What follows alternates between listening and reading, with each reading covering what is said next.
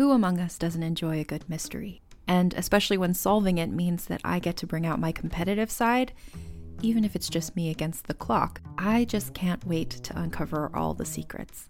So June's Journey is a game that is completely up my alley, and I think you'll love it too.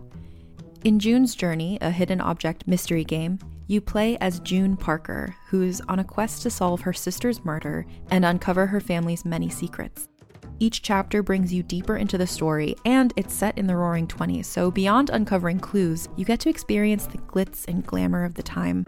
June's Journey is definitely not a game I play mindlessly, which I love because I get genuinely invested, and a lot of it is a race against time, so there's a little fun added pressure of trying to find the clues as quickly as you can in each scene. There are also tons of ways to customize the island that you're on, learn more about the characters, and then new chapters are added weekly, so you really can't run out of things to explore. So if you think you're up to solve this case, download June's Journey for free today on iOS or Android, or play on PC through Facebook Games. June needs your help, detective.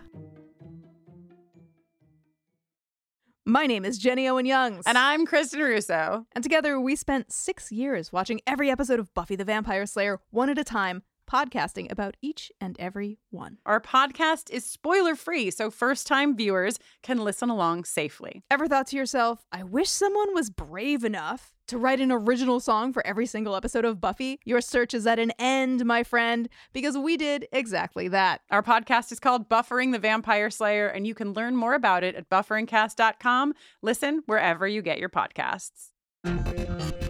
Realm presents Machina, Episode 6. Wynne Mallory arrived at the IARPA remote office dusty, rumpled, and late. Not at all her usual style. Several of the major Marsite competitors had bases in the remote deserts of Utah and California. These deserts represented Mars' approximate conditions. They were excellent for testing new drones. For Trial 2, total loss of signal, IARPA had decided that the drone trial ranges and their simulated lava tubes would all be located in California's high desert. Of course, there had been some protests, especially from teams coming from farther afield. Until Wynne had decided she needed to be on site as well, she herself hadn't fully reckoned with the logistics. Getting nearer to the action during the loss of signal trial meant Wynne could get a sense of what was really happening in each of the bids, on a much more granular level than she could remotely. And she was absolutely sure there were a lot of grains to sort through, especially at Watchover and Devlock. But doing so required 3 connecting flights, and those flights were in coach, thanks to whomever at the Office of Policy Management decided that GS-15 level employees and above needed to show their loyalty by never upgrading on their own dime, no matter how much the seats and legroom shrank on U.S. commercial flights. Wynne felt as dusty as the Marsite drones waiting in their holding pens for the trial to begin. Coffee, Dr. Mallory. We'll have the viewing room set up in just a moment. IT's still running checks. The young woman, Wynne knew, had no business getting coffee. That was for the bots. Charlie, that's very kind. You're station chief now. Knock it off. The Dr. Mallory business, too. Wynne smiled fondly at her former science officer. Will do, Dr. Mallory. Charlie grinned. Just as soon as we're finished with business here, I'll take you for a drink. At that watering hole made out of shipping containers and a decommissioned Airstream? No, thank you. I'd prefer no one knows I'm here. In answer, Charlie lifted Wynne's beautiful brown leather weekender, testing its weight. Planning to stay for a bit? If that's what it takes to understand the ground truth of the situation, Wynne allowed. I don't trust Devlock farther than I can throw them, no matter what the politicians say. And there's something about their nearest competitors' bots. I can't put my finger on what yet, but... Well, you saw that first build. The Hagia Sophia? I did. You're investigating Devlock's concern, then? Wynne winced. Ah, so you heard about that, too? Only that they protested. Nothing more. Charlie placed Wynn's bag beside a padded leather chair at the control table and waved her hand before the array of 6 screens until they woke, filling the room with screen glow. The test is ready whenever you are. All robot teams in place. Charlie didn't mention the AI drones had been waiting for over an hour. It was Wynn she had to keep happy, not the 5 teams still in the Marsite competition. When Wynn waved her hand, the screens revealed 5 one-mile work sites, each riddled with simulated lava tube networks. The drone teams, as Charlie had stated, waited patiently in their holding pens.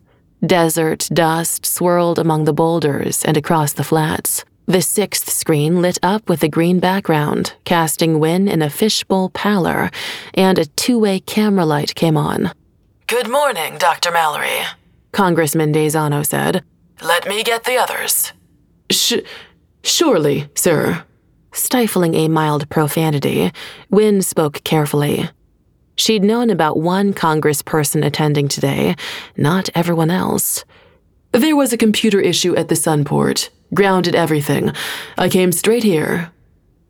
Wynn knew she looked like she'd had a long road trip too, especially in comparison to the congressional spit shine. Thank God for no wrinkle blouses and the trusty federal suit of armor, blue blazer, blue slacks, made out of fabric blends that could probably survive Mars. At worst, Wynn looked like she'd pulled an all-nighter of travel, and that would make her need to be on site for the test seem even more important. Ground truth was what she was looking for, and that was important. Never mind the inconvenience, as long as she got results. Good results, that is. 3 more congressional aides came into view on the 6th screen, looking as if they were seated around the same table. Wynn knew they were each using a staged seating unit the government had bought from an old tech firm at great expense and was loath to replace. The table occupied the space where Electric Bot had washed out in the last trial, the team whose bots had drowned during the water component. "Ready when you are, sirs." Congressman Daisano nodded, his voice a step down from earlier thanks to Wynn's practiced deference. "Go ahead." Wynn didn't bristle. This was her project, but their committee. A control panel appeared at the center of the 6 screens. Wynn put one carefully manicured fingertip, the dark gray color was called neutral opposition, which amused Wynn, on a green button. She placed her index finger on the blue button beside it. When she lifted her hand, the holding pens released their captives. Each site's surveillance picked up and transmitted the crunch of wheels on rock, the hum of hover tech, and various pings and whistles as the drones began to move forward, flying, rolling, creeping. They all advanced slowly, testing the surface of the area with sonar, looking for the easiest way into the lava tunnels hidden below, their first major task. Once there, the drones would need to create irrigation mantles and lighting structures for hanging gardens, a replica of what would be the first underground food sources on Mars. Then they'd need to supply the water and electricity, all without collapsing the tunnels. It was a tough test, made more difficult by the loss of signal Wynn had initiated with the second blue button. "Mama can't help you this round," she said to the screens. One of the politicians laughed. Good. Across the bottom of each competitor's screen, data transmission rates ran a straight line on the 0 axis. No information from the drones was going back to their parent companies at all this test.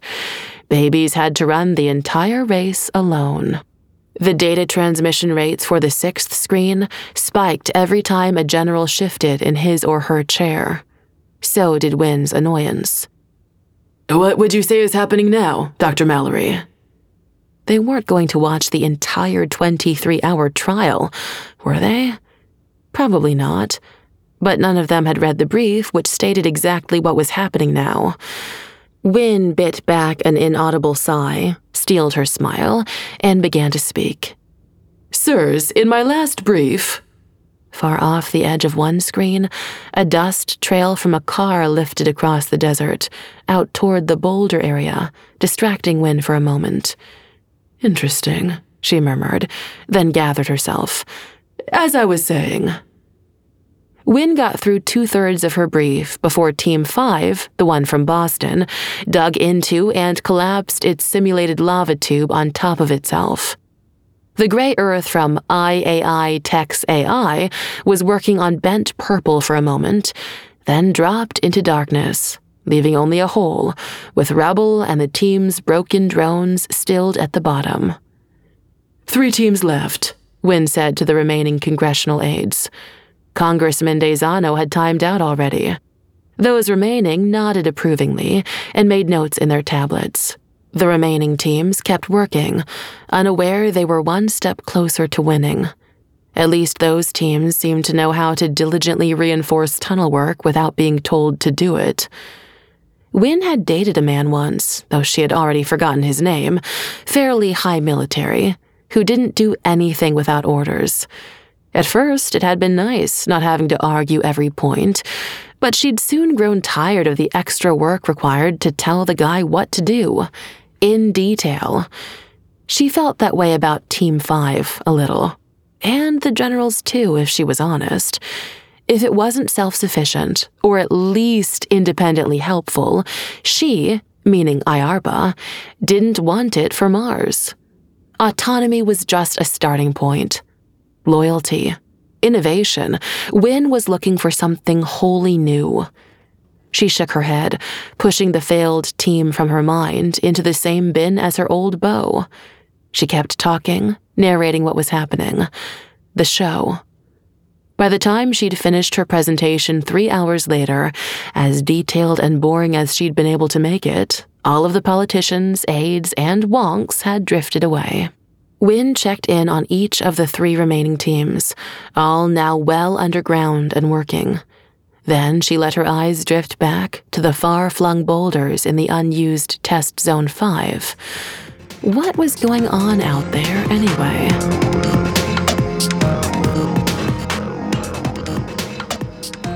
Park here, Stephanie instructed her car. The car, predictably, balked, looking for familiar white lines on black pavement and getting only sand. Manual override, Stephanie said finally, and slid the 4,000-pound excuse for an automated car into park herself. Wow, she was in a mood. But she knew it, and that was progress on the anger management front. She hated when she lost her temper in public, especially after Trey had been able to trigger that reaction so often at Devlock, and then blame her for it. Stephanie had successfully gotten away from Watchover's offices without spilling her mood everywhere. She was outside. She was going to climb some boulders until she felt better. Or until her anxiety about how out of control everything was, the second trial, the investor briefing, the issue with Devlock, dissipated.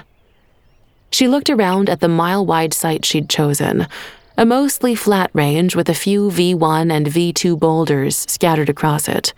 Similar to the Apple Valley for intensity, though this was government property, so the boulders didn't have names. That the site also happened to be where one of her failed competitors was supposed to be running their drones wasn't important, Stephanie decided.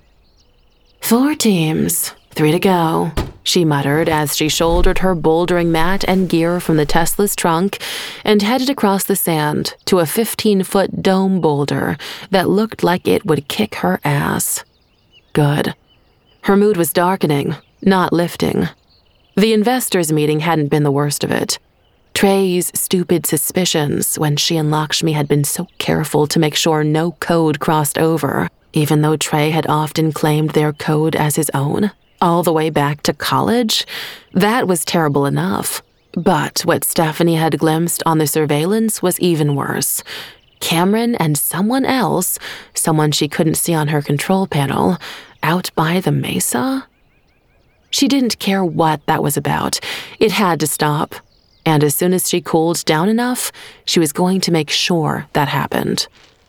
My own staff, hell in a handbasket. As she began her first ascent, fingers cranked on a ridge, toes pressed into a tiny crack in the large sandstone boulder, a few tiny, cloud-colored cameras escaped Stephanie's chalk bag, as they'd been programmed to do. They hovered for a moment before zooming soundlessly off toward Watchover and the bar. Stephanie was able to focus, finally, on the feel of stone against her palms, hot desert sun making her skin pulse like a drum. She was in the zone. She'd be calm in a few minutes. Just then, Trey fucking Lowell's voice, loud and close, broke her focus with a, "Hey, Steph," right below her. Stephanie dropped, hard, to the ground. "Asshole!" Stephanie shouted and wiped the desert off her. She couldn't hold herself back any longer. And hey, who deserved the full force of her feelings more than Trey? Stephanie got as close as she could to Trey's immaculate shirt, hoping some of the desert would ruin that perfection.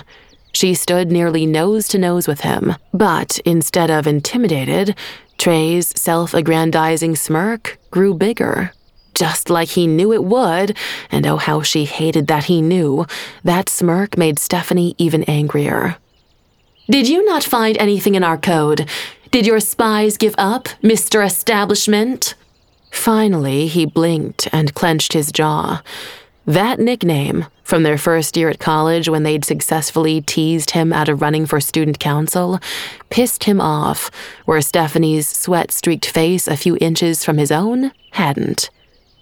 "How did you know I was looking?" Stephanie realized she'd nearly thrown Denise Cho under a bus. She dialed back fast.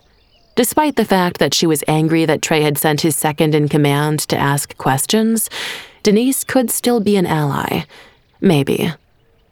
"Everyone knows. You'd be an idiot not to look, even though you should know I'm honest to a fault by now. But you won't find anything, because we've been ridiculously careful. We make sure no one's using old code."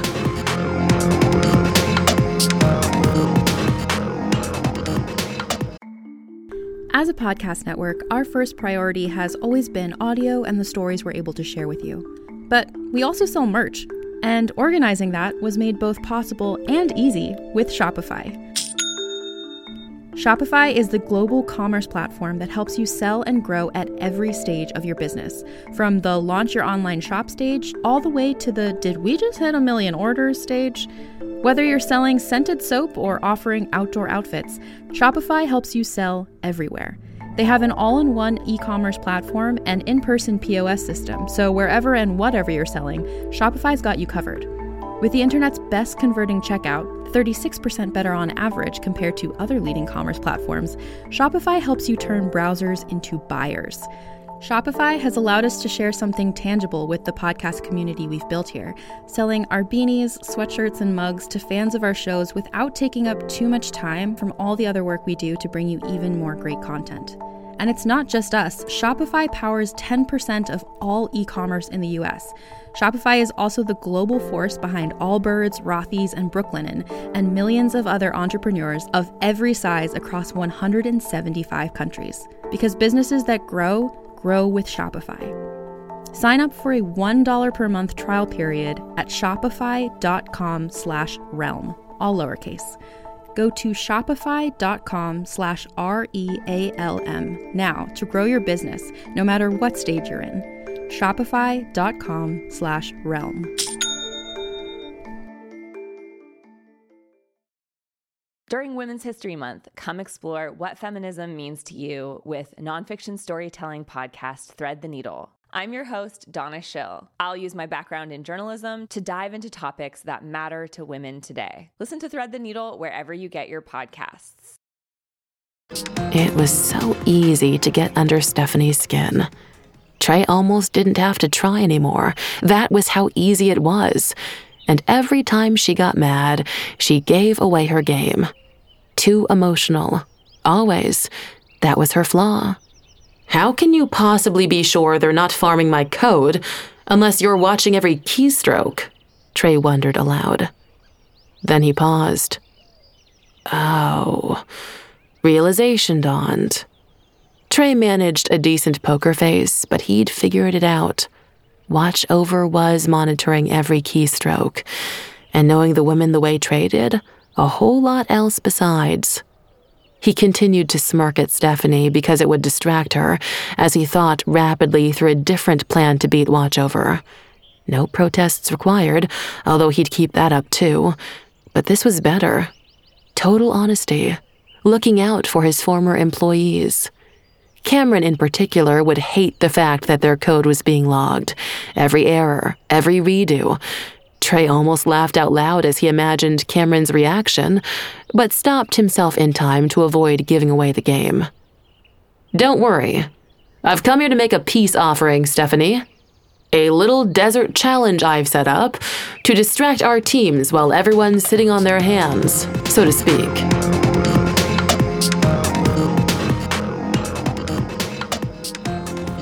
How are you going to create a team-building challenge and keep Watchover and Devlock staff separate, especially two people in particular? Stephanie wondered. But with her drones aloft, she had to distract Trey.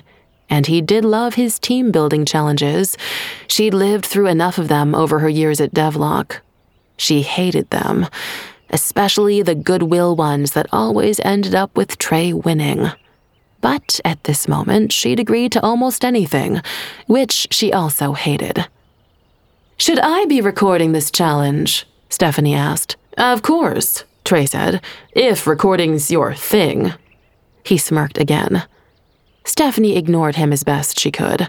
She turned the recorder on her GoPro and filmed him from a very unflattering angle. Trey looked as if he was basking in the increasingly frustrated expression on Stephanie's face as he laid out the terms of the race. "Eggs. Fragile and easily cooked, right?" Stephanie raised an eyebrow. "Go on." "The challenge, should you choose to accept it, is to deliver an unbroken egg across a mile of sun-soaked desert before the other team completes the same task, without any human assistance or touching sand except at takeoff or landing." "What's the prize?" "Naming rights on the Mars drones." "That will be easy," Stephanie said. "With our swarm especially." He knew she couldn't back down. The thought of Trey naming her drones would be anathema. "An unbroken, uncooked egg." Trey grinned, raising his smartwatch to show the temperature was 110 in the shade. "Still accept?" "That sounds like just the perfect thing," Stephanie said through clenched teeth. She was already messaging the recording to her team. "We'll meet you back here in 2 hours to begin."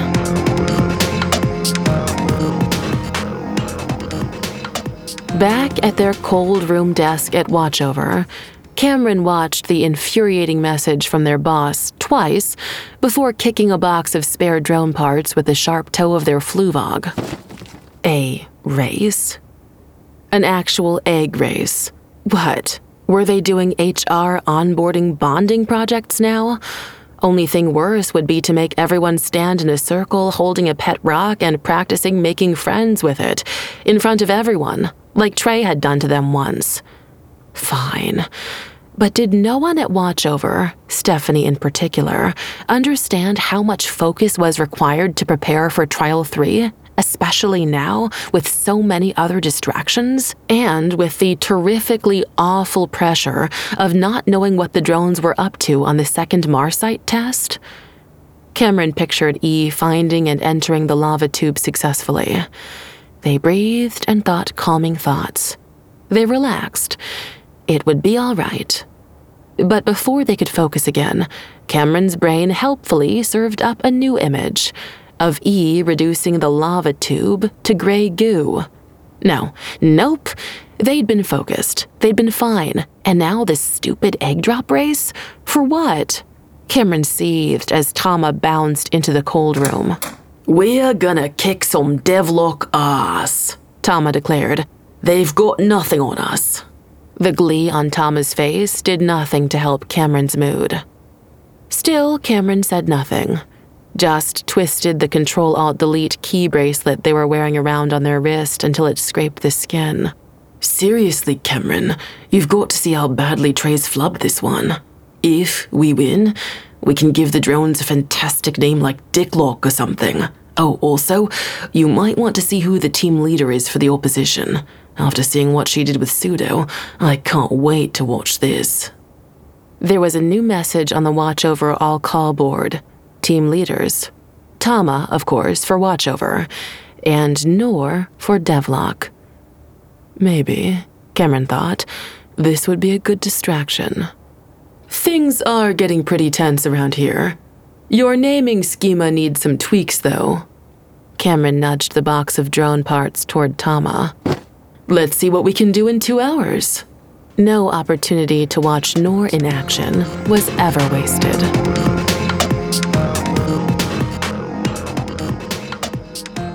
Sipping on the iced coffee Charlie thoughtfully brought her for lunch, Wynne Mallory watched the remaining 4 Marsite test teams in action in blissful solitude. She could see some data from the tunnels now, although not visuals. The loss of signal was from the drones themselves. IARPA's own surveillance was mostly unaffected, and above ground. While all 3 teams had successfully passed the first benchmark, one seemed stalled on the hydroponics, and another had shorted out its own system, hooking up an electric transformer. The electronic and magnetic emissions from the tunnels made that entirely too clear. Meantime, Devlock and Watchover drones continued to engage their tasks successfully. At least, the data indicated so. Both sets of lava tubes had running water and electricity flowing. Both were exhibiting the first biosigns from the rapid growth hydroponic seeds they'd been given. Wynne would have to wait to see how their approaches differed, but she was intrigued that it was these 2 companies racing against time on 2 fronts, both in the lava tunnels and separately in the desert. The desert trial was being live-cast by that startup magazine, Code Overload. Wynne had it on side-screen for her own amusement. It was nice, wasn't it, that Trey had come up with a team-building exercise for both teams. Something he'd called to clear with her as a good faith gesture. Sure, she'd agreed. That's a very nice thing to do. She didn't buy his good faith at all. He hadn't pulled his protest. But she let them play. Not my circus, Wynne said to the empty room. Only the drones mattered, and the drones were doing fine.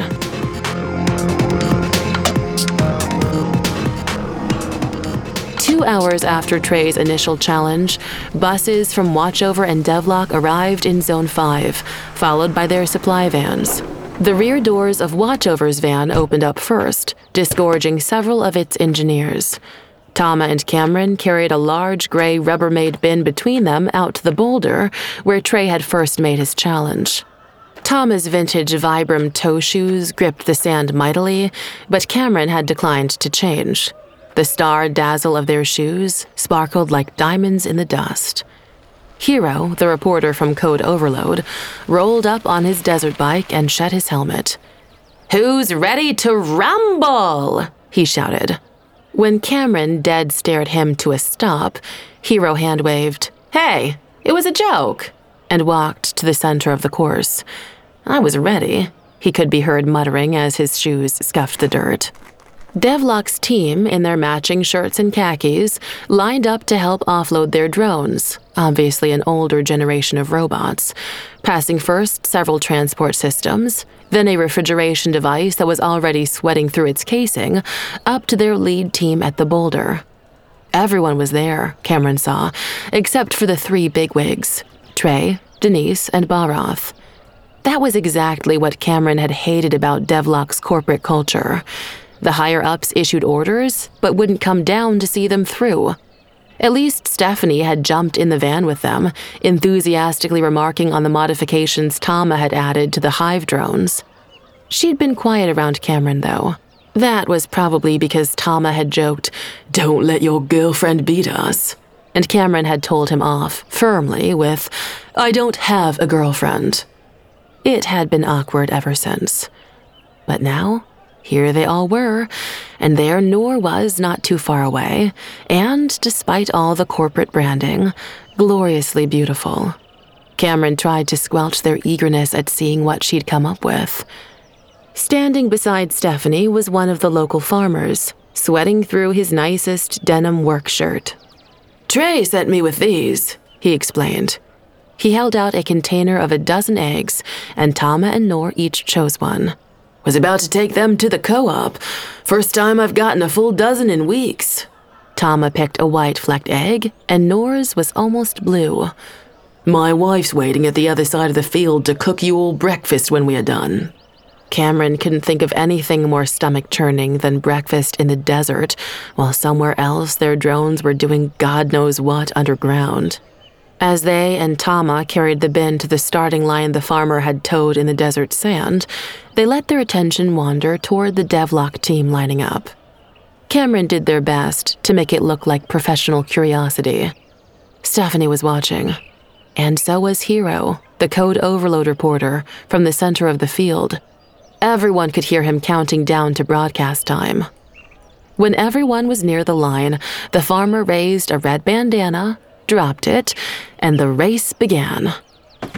Cameron opened the bin and watched their old drones lift out of it, slightly clumsier than the Hive, but still powerful, still absolutely right for this task. The watchover drone swarm carried beneath it a basket and emitted small bursts of liquid nitrogen. And they're off, Hero said, launching his own drones in the air for better overhead coverage. The swarm's got a unique approach, but can it beat Deck's secret weapon? Hero, sub-voice at least. Noor stood, her brow furrowed. It was the first time anyone had heard her displeased. Let us concentrate. Nah, you go on, Hero, Tama said. Talk all you want. Noor rolled her eyes and rolled up her sleeves, getting back to work. Tama's handheld display showed that the basket's temperature was a fine 40 degrees Fahrenheit, even as the desert radiated near 115 degrees. Cameron, with no regrets whatsoever for their clothing choices, wished they were riding in the basket, just a little bit. Noor already looked hot. Overheated, that is, too. The Devlock team's drones were extruding a series of dark-colored, self-printed carbon fiber tubes, and they'd attached their coolant device as a glider on top of the tubes. From what Cameron could see, their egg was being rolled along gently inside the tube, away from the heated desert air. The tube material was gathered up after the egg passed through it by another drone, then reprinted in front of the egg. From a shaded location, Noor controlled everything on a tablet, while her team cheered. It was all rather brilliant and beautiful, Cameron thought. The margin for error was also much lower than that of the Watchover team's solution. Despite himself, Hero went to sub-vocals. He didn't want to dare Noor's wrath again. Devlock's totally got it in the bag, friends, he whispered to the Code Overload viewers. Already, Watchover's drone carriers had veered off course due to the coolant jets interfering with altitude. Tama made frantic adjustments on his handheld, and Devlock's challenge just kept rolling. Finally, Tama elbowed Cameron. Need your help here. Which side are you rooting for anyway? With Stephanie looking on and Noor studiously not looking at their team at all, Cameron jumped in to help recalibrate the jets.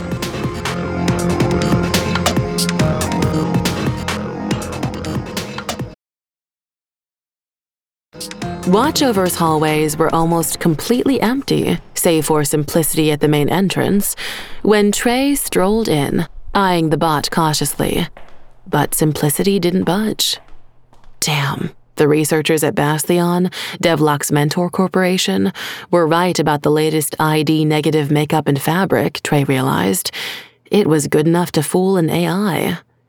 He'd painted himself entirely in gray, white, and blue geometric patterns to match the Lycra bodysuit he wore. Enough to fool an AI, sure, but to human eyes, his own especially, this looked ridiculous. Still, all the humans were out in the desert, and the bots only knew the information humans gave them, and Trey wasn't giving Simplicity a single bit of processable data, just noise. The little robot stayed vigilant by the entrance as Trey headed down the hall, straight for Stephanie's office, and its closed and locked door. The keypad took only alphanumerics, not keycards, so Trey attempted an array of passwords. Trey Asshole 1 didn't work, surprisingly. That had been Stephanie's last password at Devlock. He tried various names and numbers, growing more frustrated until he hit the obvious. Her kids' names in binary, reversed, plus the name of their original project, SM4R-T. The darkened office's screens flickered as he entered, which unnerved him. But the surveillance cameras in the office stayed inactivated and didn't track him. Trey kept moving. When he saw what the screens held, he was so glad he'd thought up the challenge and had figured out how to infiltrate Watchover. Dozens of windows lit Stephanie's screen, each tracking data. Watchover employee data, to be specific. Every measurable component. Keystrokes in one, all-call messages in another, more personal messages in a third, and then, jackpot, biolocation data showing where everyone was and had been across weeks and months. That was a lawsuit right there. And now, the whole naive cluster of them was gathered out in the desert. Easy pickings for someone as brilliant as Trey. He knelt by the desk, capturing screen after screen of data, downloading the rest of it to a contact drive on his index finger. He barely looked at any of it. There was so much. Stephanie was even tracking her team's breathing rates and iris size when she could get it. What a laugh. Her calling him controlling? He could have collected more data, but it was hot in the office, and his makeup was going to start running soon. This was enough to ruin Stephanie. He was sure of it. He just needed it to get past simplicity. It was time to go. He rose from his crouch, hating the way the lycra suit was starting to show sweat stains. Good thing no one was around. At the door, there was a gasp of recognition. "What are you doing, Trey?" Lakshmi said.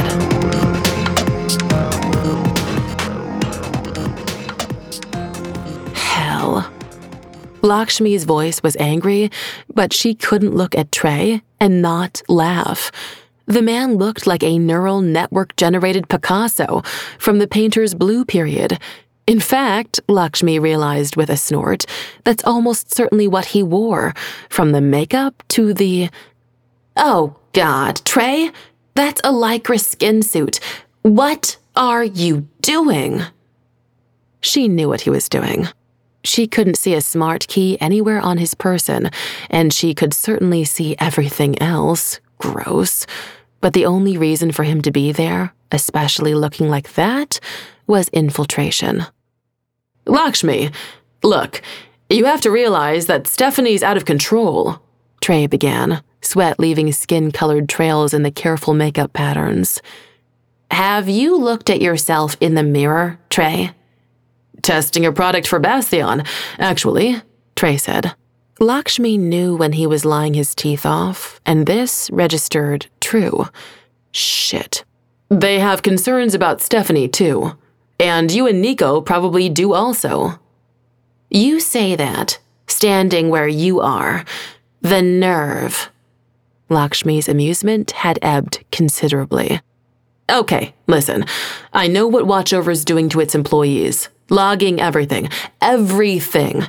You know what that gets you? Data, Lakshmi said automatically. Anonymized. No personal messages being tracked.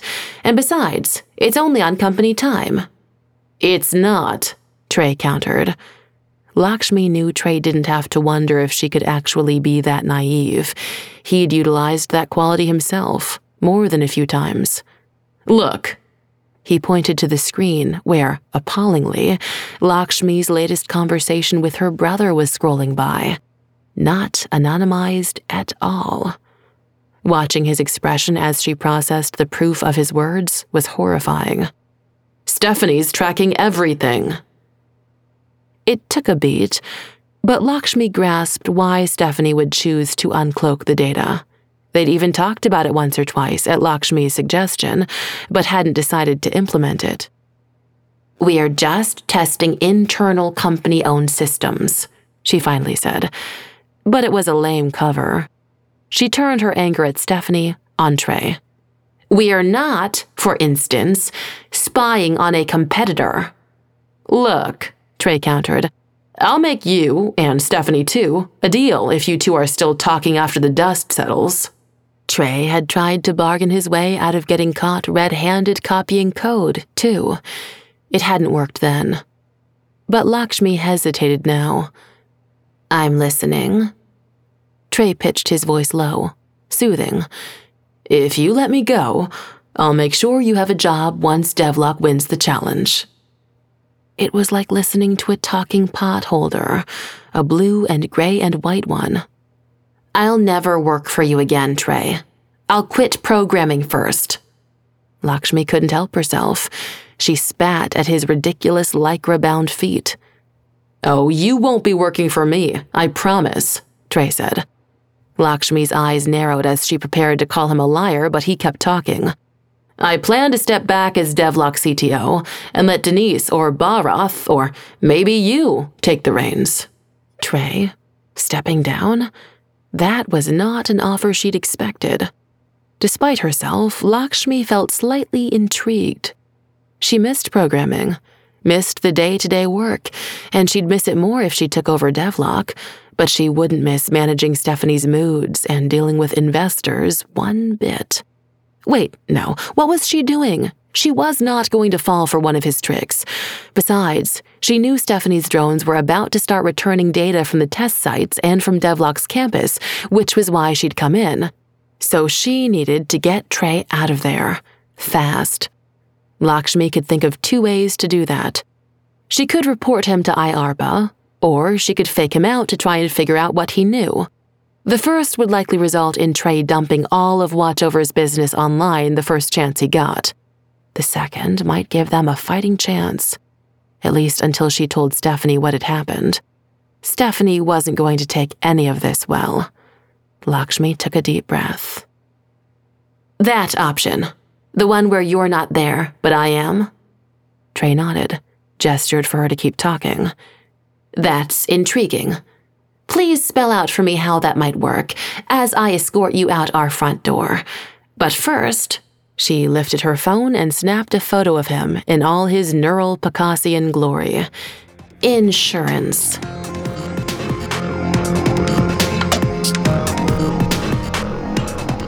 The farmer's freckled, red-headed wife dropped her kerchief as the 2 sets of drones crossed the finish line side by side.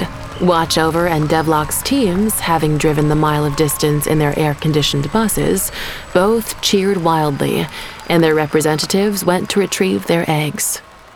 It's neck and neck, or egg and egg out here with 2 of the hottest AI dev teams on the sand, Hero told his audience, which had grown so much his portable batteries were overheating. Tama got to the Watchover basket first and passed his egg gently to the farmer, who cracked it open into an iron frying pan that had been resting on the hot ground for an hour. The egg spilled out raw and began to sizzle loudly. Good going, Watchover, Hero said. That's a fine fried egg. Cameron cheered as happily as everyone else, including Nico, amazingly, but their eyes were already watching Noor bend down to the cooled Devlock tube and retrieve her egg. It looked solid enough at first, but as Noor lifted the egg high, stress cracks appeared all over the shell, and the egg exploded, showering Noor in albumin and yolk. In reaction, Noor laughed, delighted. "What a fantastic failure!" she shouted. Her scarf was plastered to her head, and her face streaked with goo. Cameron thought she'd never looked cuter. "And the winner," Hero said, waving his arms, "is Watchover." Just as the sun began turning every desert ridge gold and purple, the teams began to clean up their drones. Tama, thankfully, didn't embarrass Cameron by sharing his naming idea. Instead, he invited everyone to the moonshot on Watchover's tab. Noor's smile dimmed. "We can't fraternize there." "No, we can," said Mike. Barath posted in a chat that since we can't influence the drones when they're out on trial, Trey's lifted the rule. There was more cheering, and Noor smiled happily as she began to wipe her face with the farmer's handkerchief. Cameron wanted so much to help her clean up, but resolutely walked back to the bus with their team instead. They'd see each other at the bar. Hero climbed into Watchover's van. "Excellent work, everyone," Stephanie said brightly once they were underway. "This was a really good idea to blow off some steam." She looked at her watch. Her drones had still not returned any data. There'd been no word from Lakshmi either, who'd stayed behind. The last Angel funder riding beside Nico looked delighted, though. That was a win. Yeah, but what's up with Trey lifting the fraternization ban? Something's suspicious, Tama said. But when Stephanie gave a slight shake of her head, Cameron remembered there were wealthy people on the bus. People who didn't like controversy. And reporters. Stephanie's mood was lighter than they'd seen it all day, and Tama's questions in front of the funders could screw that up. Cameron didn't want anything to get in the way of getting to the moonshot. Just roll with it. If he's letting them out, we can relax a little, yeah? Maybe he's going to stop with the protests, too. Tama grinned and slapped Cameron on the shoulder. I've never heard you advocating for chilling out, my friend. So okay, let's do that. Cameron thought they saw Stephanie roll her eyes, but decided they were overthinking everything. They decided to focus on how it would feel to be sitting near Noor at the bar instead. 48 hours apart had been far too long.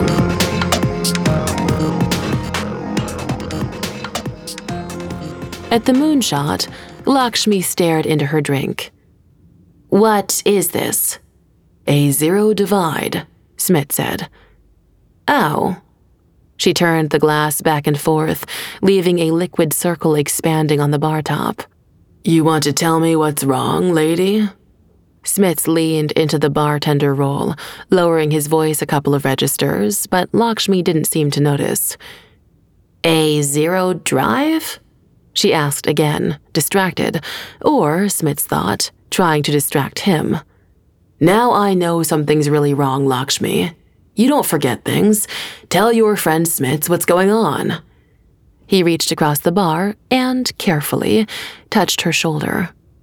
She looked up at him, the skin near her left eye twitching. "I have to tell Stephanie something, but I feel so sick. Everything's so messed up." Smits didn't push. He squeezed her shoulder once, gently, and then went back to wiping the bar. But he didn't go far either. "I'm listening." That lack of pressure was exactly what Lakshmi needed. She felt the tension she'd had in her shoulders ever since she escorted Trey off Watchover property after feeding Simplicity Trey's new photo unfurl. Smits was such a comfort. Lakshmi looked at him and was surprised to realize she felt that same fondness whenever he was nearby. She made up her mind to be open with him. "I saw something today at Watchover that's really troubling. And Stephanie's going to explode, probably. Not to mention her drones never returned from their recon." "That's a tough one," Smith said. He poured her a water and Lakshmi drank it in big gulps. "Easy there. It's going to be all right, whatever it is." She nodded at him over the rim of the water glass. Pseudo barked, a welcoming sound this time. 2 buses had pulled into the bar's parking lot. "Opening time," Smith said. "Unless you'd like another minute? You've got some pull with management." Lakshmi couldn't help herself. She smiled and immediately felt better. "No, it's okay. I can do this." "You can," Smith nodded as he sent Pseudo outside to welcome both teams. Watchover entered first, with Nico and Stephanie talking excitedly. That, at least, was a good sign. Lakshmi heard, "Liquid nitrogen can be replaced with carbon dioxide," and realized that Trey's challenge might have just shaken loose one of the hive's attendant problems once it was on Mars: propellant propagation. Lakshmi smiled at even that small win. Stephanie bounced up to her. "We won! What should we name Trey's drone?" Lakshmi froze, unable to answer. Stephanie looked at her curiously, but didn't get a chance to ask again. Tama began shouting near the door. 2 in a row, he called. "That's not 2. a Devlock programmer, Mike, said, walking in with Hero, the reporter from Code Overload. "Stephanie," Lakshmi said, using the tumult as cover, "I need to talk to you, right now." She slipped off her stool and started to pull her partner toward the supply hallway, preferably on the roof, away from everyone. They were almost down the hall when Pseudo began barking again. This time, the dog sounded almost annoyed. Then the room, which had been filled with bustle when they left it, went dead silent. Something's wrong. Lakshmi made a quick decision and turned back to the bar. Stephanie, grumbling about being pulled this way and that for no reason, followed.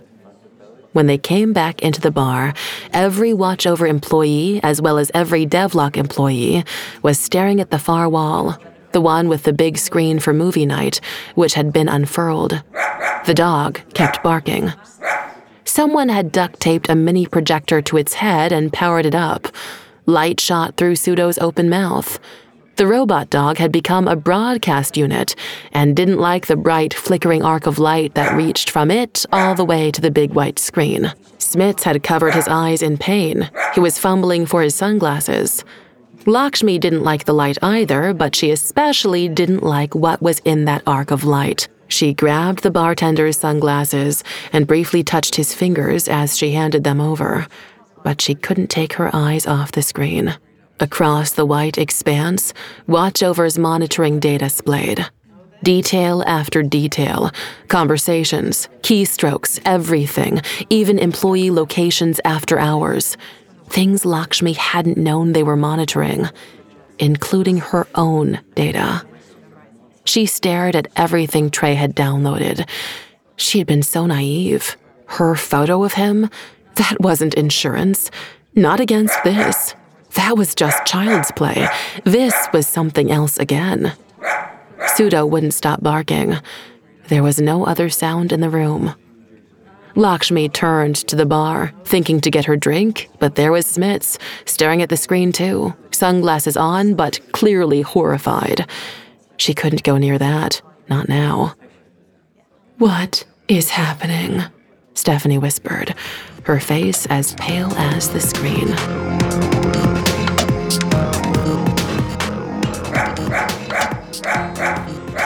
"Pseudo, stop action," Cameron erupted.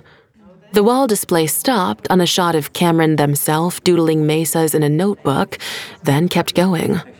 For a moment, the rest of the Moonshot bar held silent with shock. Everything had been recorded.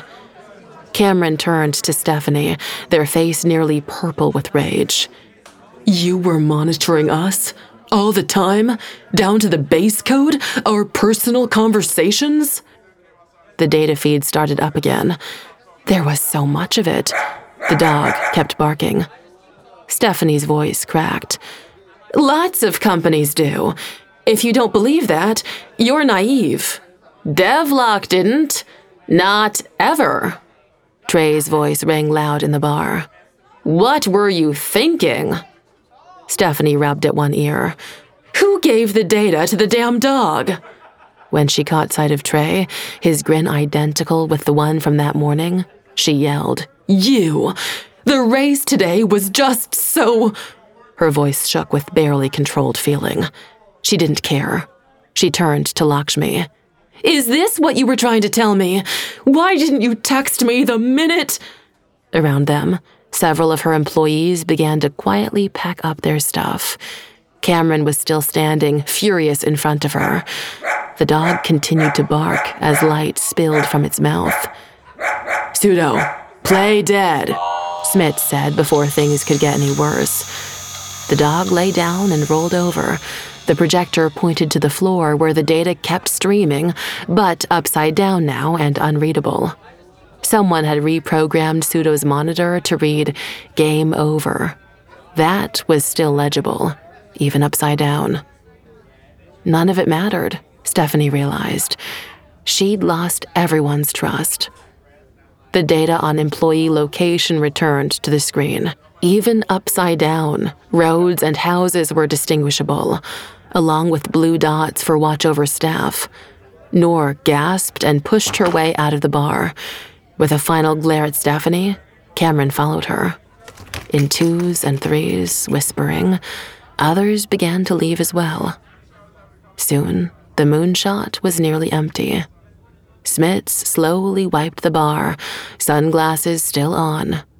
Stephanie and Lakshmi stood, stunned, in the center of the room. Trey leaned against the wall with the screen, smiling.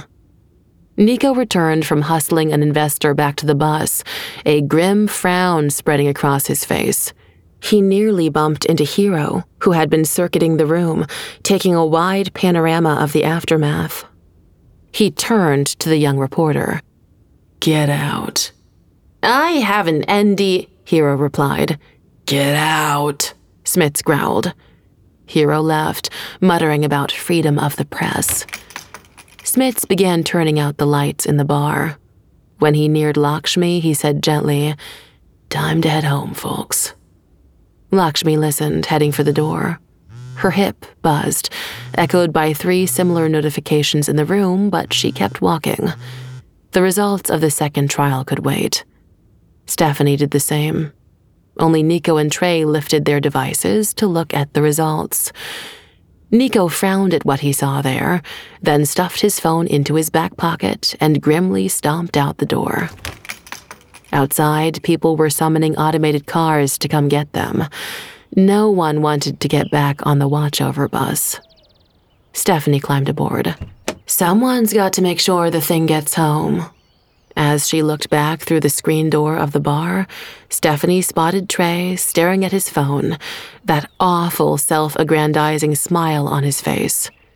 She guessed, without looking at her own phone, that watchover had lost. At this point, she wasn't sure it mattered how badly.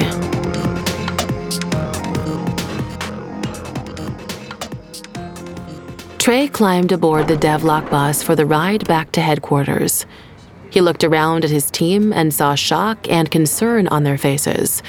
Not for themselves, but for their fellow engineers and scientists. Now was not the time for anything but a pep talk. No one knew the results were in besides him, Stephanie, Lakshmi, and Nico anyway. So, a team-building pep talk. All of us, Trey began quietly, letting the noise of conversation die down, are members of a great team, and all of us maintain our own independence, too. I want you all to know that privacy is a choice, like everything, and Devlock is dedicated to your privacy, as much as we are to winning. There were quiet cheers. Trey basked in their lukewarm warmth. Everyone was still shocked by Watchover's actions, and that was just fine by him. We'll have an all-hands meeting in the morning, Trey announced as the bus pulled into the company parking lot. Until then, rest well, knowing you did good. The team dispersed, everyone drifting across the Devlock parking lot to their own vehicles. Trey didn't see Noor anywhere. That was fine also. He'd congratulate her tomorrow, and then find out what she'd seen on the screen that alarmed her so. He walked into the office building, thinking to maybe get in an extra workout in the triumphant quiet. He was too wired to sleep. He'd won. Watchover was never coming back from this, and Trey was always wired after winning. But Denise greeted him, with Bharath in tow. Both looked concerned. "What's going on?" he asked them. Denise took the lead. "Did you really break into Watchover's offices?" And Bharath came right behind. Do you have any idea how to recreate the code you wrote the other night? Hold on. One at a time. Trey made a placating gesture with his hands as if trying to push their words below decks. What's wrong with the code, exactly? Did it impact the test? It did not, Bharath said, because I removed it. You did what? Trey forced himself calm. He was ice. He was steel. He was that song on his playlist about invincibility. Bharath would have an explanation, or be gone by morning. I removed it from the drones before we sent them out on the test, and we did well anyway. Fair and square. That was true. They had done very well. But I inserted your code in one of our older bots to test it, and, well, you need to come see what happened. Barath started walking down the hall. If you copied my code into another bot, why do you need me to recreate it? Trey asked, puzzled. Come see. Barath kept walking, and Trey hastened to catch up to him. Denise kept pace with them both, sighing dramatically. Just tell me you didn't break into Watchover and I'll go home, she said. Then I guess you're not going home, Trey replied. I retrieved evidence that Watchover has been spying on their employees, day and night. But you went there looking for what, exactly? The exasperation in Denise's voice was crisp and clear. For proof that they'd stolen our code? They were approaching the cold room door. Yes, Trey muttered. Denise's response was immediate. I told you I found no evidence, so you went looking. You don't trust me or anyone else. You think you are a law unto yourself. And look what I did find. Trey held up the contact drive.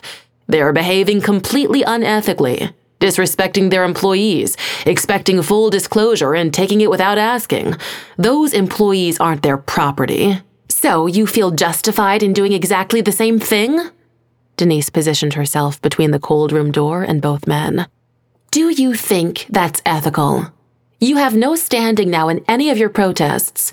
You have to drop them, or we're washed out. Do you hear me? She hadn't raised her voice, but Trey realized that, even angry, Denise was right. I hear you. You make a fair argument. So, what do you want me to do now? Drop the protests. We've beaten them fair and square. You said so yourself. But barely, Barath said as he reached past Denise to open the cold room door. We're going to need a lot more if we want to beat them in the final challenge, and that's why I wonder if we need that code. Barath opened the door to a scene of total destruction. Inside the cold room, desks were splayed into metal flowers, computer parts littered the ceiling like stars, and in the center of everything stood a half-melted robot with one eye flickering. At least I need to know what, exactly, your intent was when you wrote it, Barath said. For the first time in a long time, the CEO of Devlock was completely speechless. He hadn't seen a robot lose control like this since Cameron's enormous, entirely avoidable mistake with the Mesa.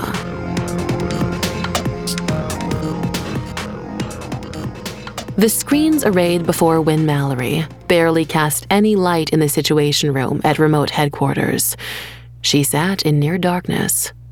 She shivered. The air conditioning was, as always, set too high in government offices, and she hadn't brought an extra layer, but that was not entirely why she felt a chill. She was unsettled. Nevertheless, Wynne Mallory looked directly into the camera and cleared her throat.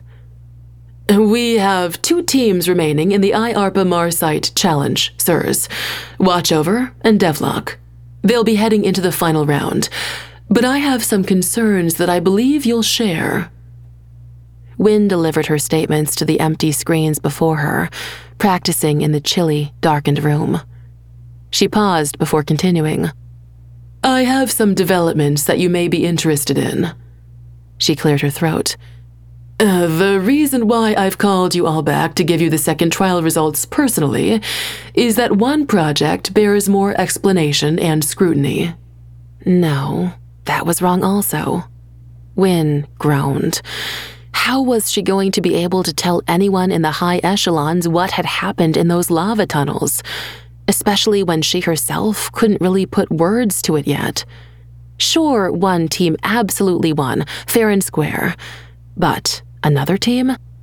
Another team did something amazing, something no drones should have been able to do, without massive rewrites that should have taken any team days, if not weeks, to propagate.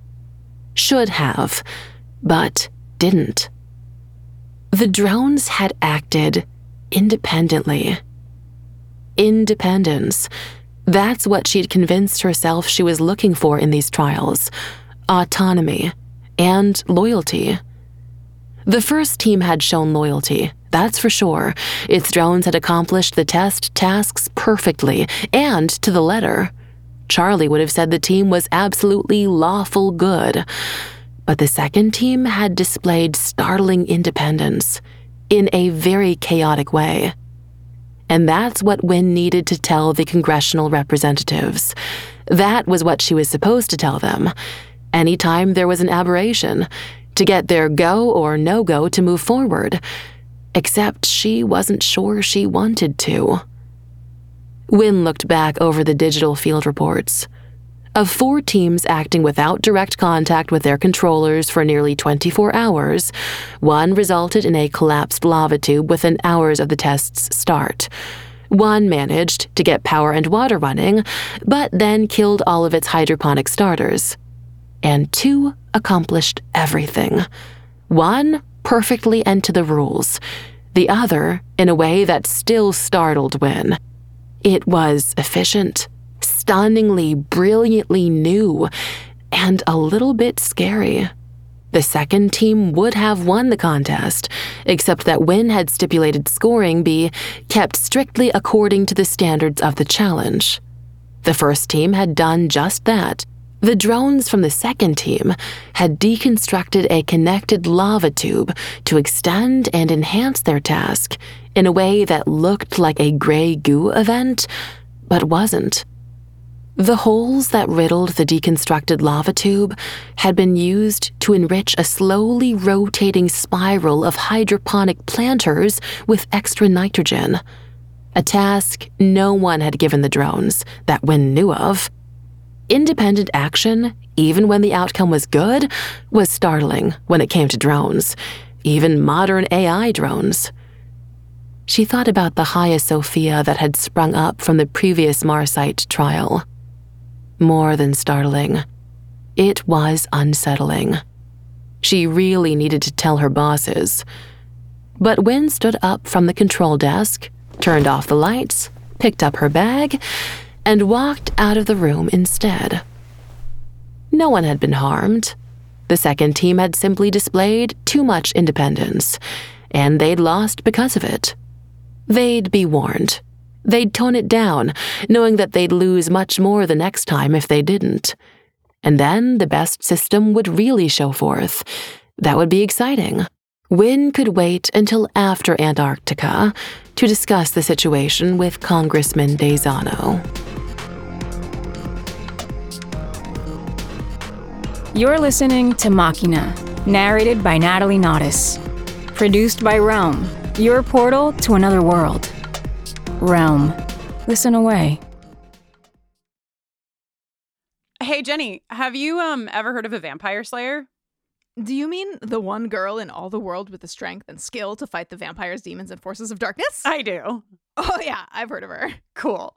My name is Jenny Owen Youngs. And I'm Kristen Russo. And together we spent 6 years watching every episode of Buffy the Vampire Slayer one at a time, podcasting about each and every one. Never seen Buffy before? We will protect you. Our podcast is spoiler-free, so first-time viewers can listen along safely. Ever thought to yourself, I wish someone was brave enough to write an original song for every single episode of Buffy? Your search is at an end, my friend, because we did exactly that. So if you've never watched Buffy, or if you're about to watch the series for the 14th time, come over and join us. Our podcast is called Buffering the Vampire Slayer, and you can learn more about it at bufferingcast.com. Listen wherever you get your podcasts. Machina is written by Fran Wild, Malka Older, and Curtis C. Chen. Produced by Marco Palmieri. Executive produced by Julian Yap and Molly Barton.